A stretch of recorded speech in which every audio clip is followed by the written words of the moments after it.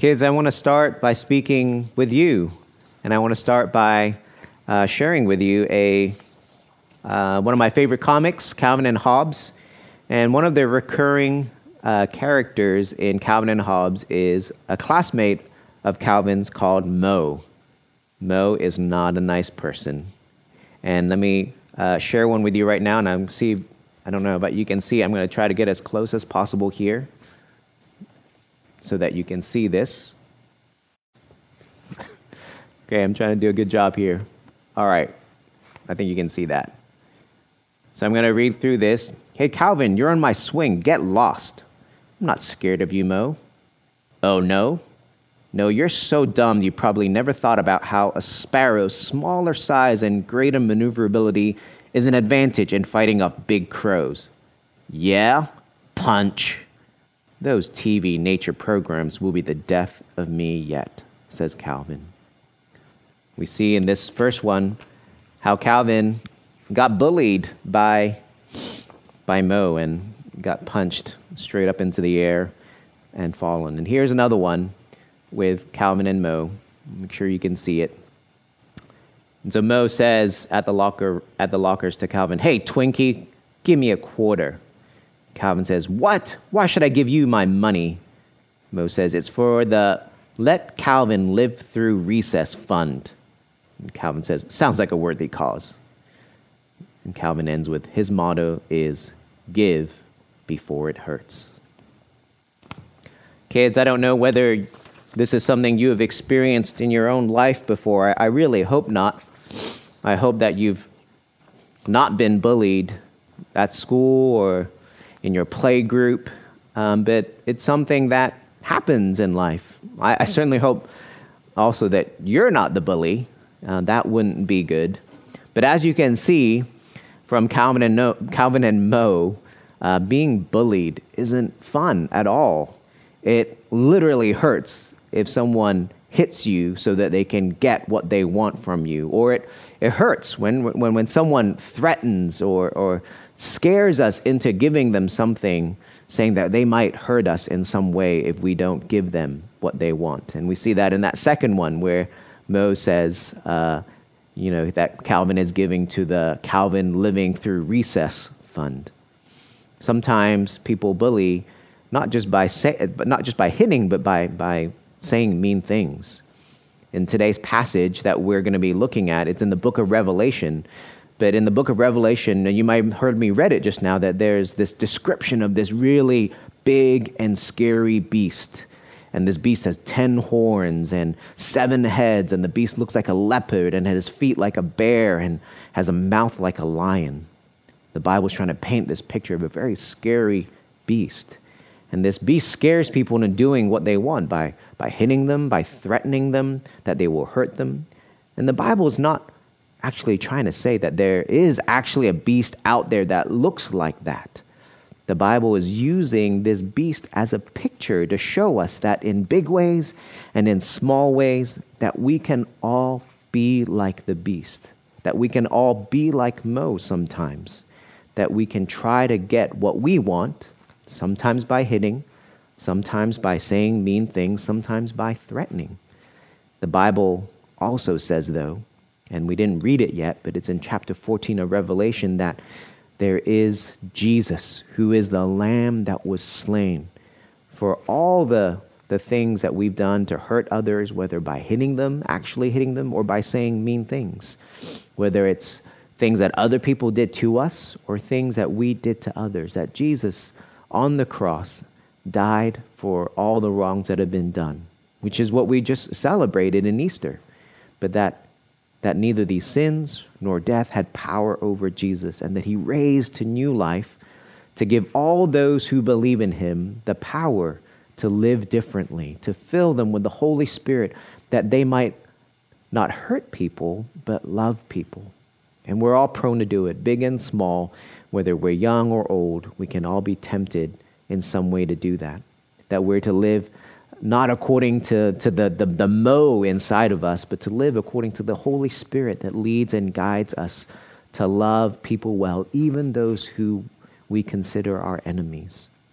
So I hope that you understand that today, that that the Holy Spirit dwells inside of you because of Jesus' death and resurrection, and that I hope that you consider how you might, even with your brothers and sisters, hurt them, but that Jesus died on the cross for even those things that you've done.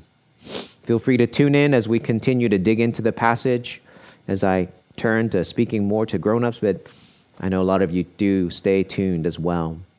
So grown-ups and kids alike, really the main point of today is this idea that there is a beast of violence in our hearts and in the world, but that the Lamb that was slain is victorious. There's a beast of violence in our hearts and in our world, but that the Lamb that was slain was victorious. Honestly, more often than not, we respond to violence with violence, or we reclassify or justify our violence. We just don't like to own up to our capability of hurting others. Again, we've resumed this series in Revelation, and even as you heard Revelation read earlier, you might have been jolted into like, wow, this is really different. And that's the point. We're supposed to be taken out of this world we live in and to see things from a cosmic point of view, to see things with spiritual eyes, to see behind what is going on in this world.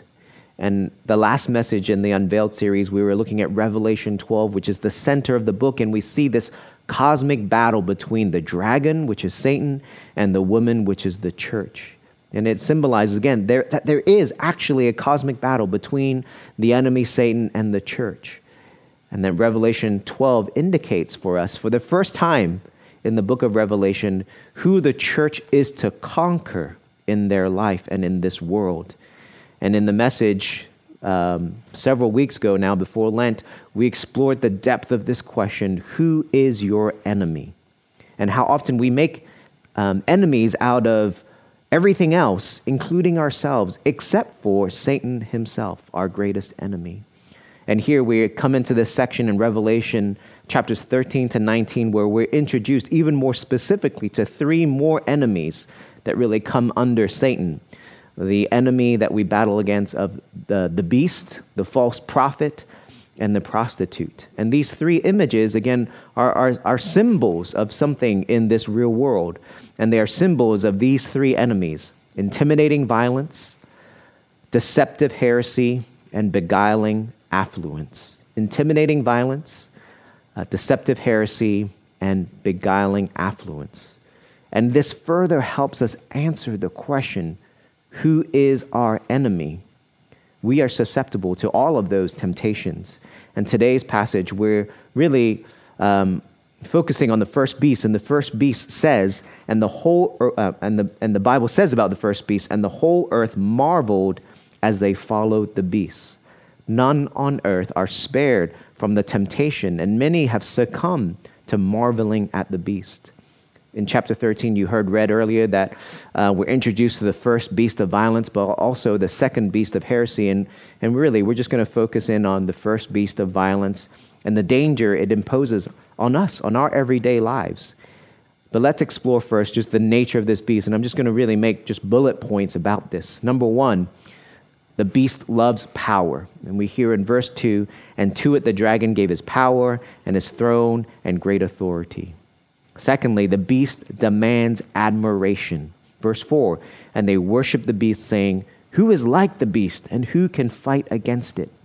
That verse right there is meant to be a reversal of the words we're supposed to say to God.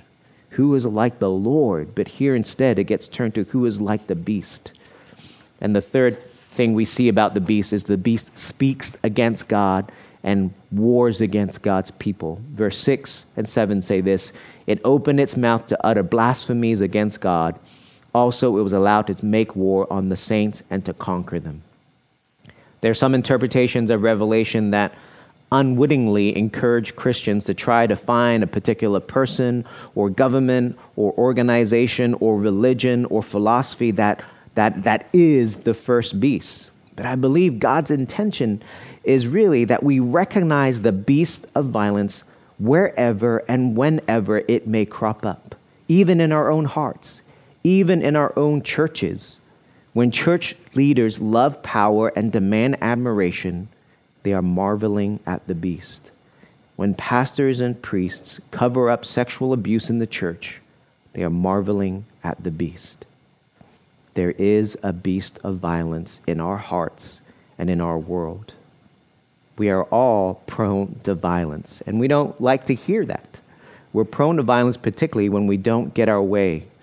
Oh, we are nice Iowans, so it may not be very overt, but Jesus quickly uncovers the violence in our hearts when we insist we have not broken the sixth commandment of do not murder. In his Sermon on the Mount, this very early on in Jesus' ministry, Jesus says, "You have heard that it was said to those of old, 'You shall not murder, and whoever murders will be liable to judgment.' But I say to you that everyone who is angry with his brother will be liable to judgment. Whoever insults his brother will be liable to the council, and whoever says, 'You fool,' will be liable to the hell of fire. So if you are offering your gift at the altar and there remember that your brother has something against you, leave your gift there before the altar and go." Right from the beginning of Jesus' ministry, he challenges us not to have superficial readings of God's law. He interprets God's law for us correctly. He challenges us not to have superficial justifications of the ways in which we fall short of God's goodness. Right from the beginning, Jesus challenges us to look into our hearts, to see the anger in our hearts that can lead to sin. Anger that can lead to bitterness in our hearts towards someone. Anger that can lead to harsh words towards someone. Anger that can lead us to be unwilling to reconcile with someone.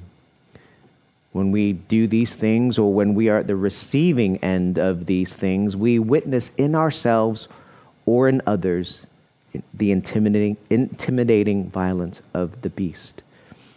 When we see blaming and threatening in the midst of global pandemic, we see intimidating violence.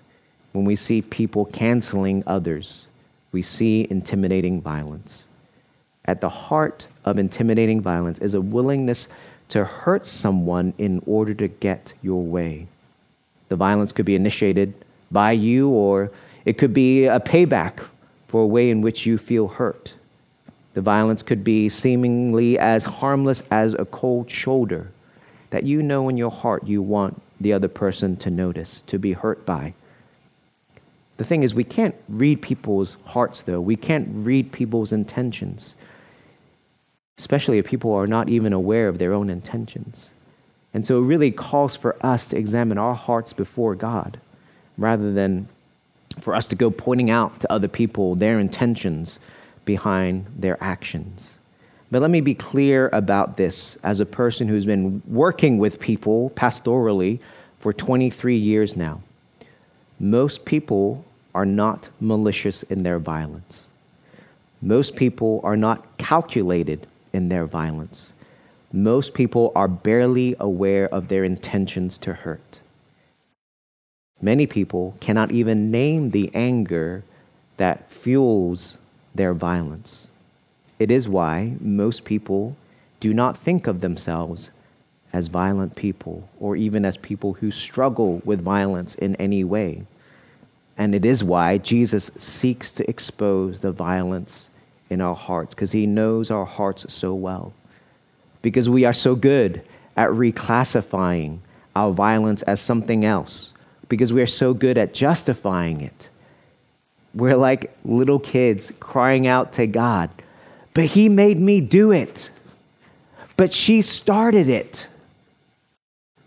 We have to come to grips with the fact that somewhere on the way to hurting someone, that we had the possibility of making a different choice.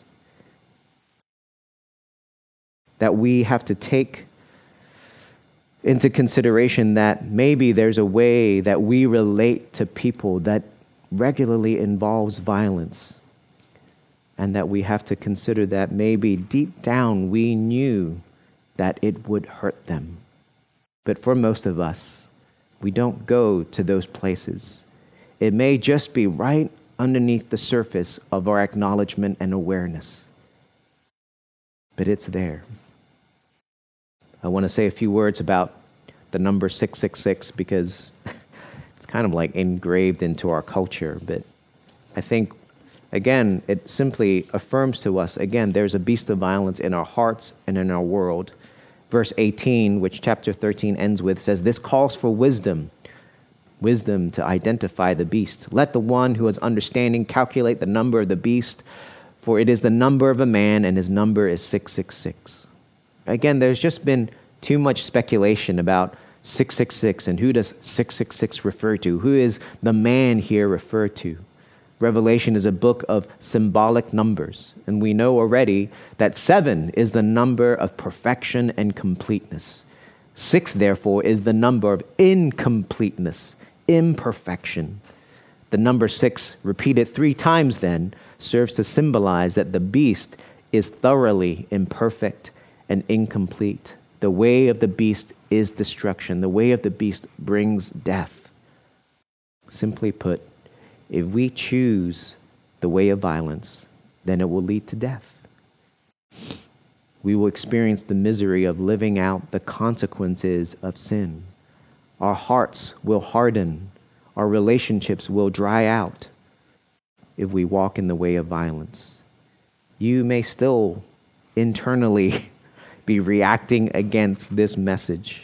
You may still think, well, I'm not the violent type. I'm very nice. But let me remind you again that your violence can come through harsh words. Your violence can come through a cold shoulder. Your violence can come through passive aggressiveness. We may think we're being quite controlled and quite nice, but even those kinds of actions that I mentioned, repeated over and over, will destroy relationships. You don't have to beat people to be violent.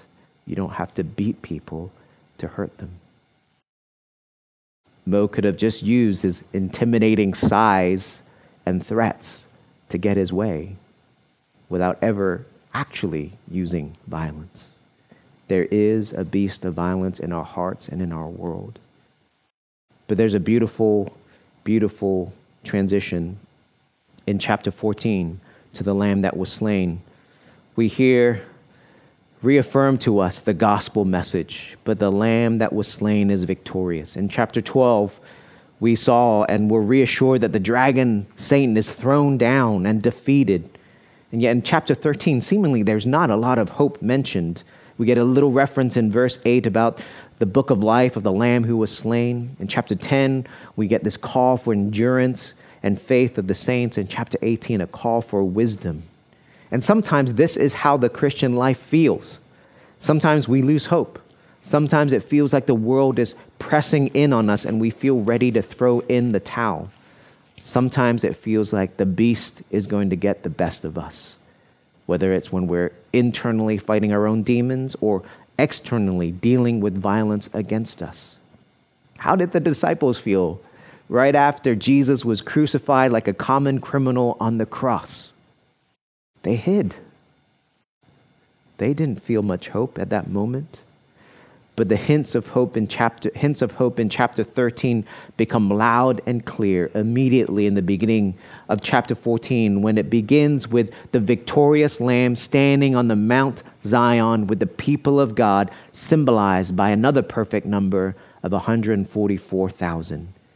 Chapter 14, verse 1 says this, "Then I looked, and behold, on Mount Zion stood the Lamb, and with him 144,000 who had his name and his father's name written on their foreheads. And I heard a voice from heaven like the roar of many waters and like the sound of loud thunder. The voice I heard was like the sound of harpists playing on their harps, and they were singing a new song before the throne and before the 4 living creatures and before the elders." We get taken again to this beautiful scene of worship, of a new song, of the sounds of harps playing, of the loud roar of water rushing down. It's supposed to be this beautiful picture of victory and of worship of the Lamb that was slain. The Lamb that was slain will be victorious over all of our enemies, including the beast of violence. The Lamb that was slain is victorious over the beast of violence in our hearts. The Lamb that was slain was victorious over the beast of violence in this world. The Lamb that was slain shows us that violence doesn't bring life. though we may grasp at life through violence, that life instead comes through laying down our lives like our Lord Jesus Christ. We have courage to face the violence in our hearts because Jesus has already taken the penalty for our violence. He is also at work inside of us to make us more and more like him, like the lamb that was slain.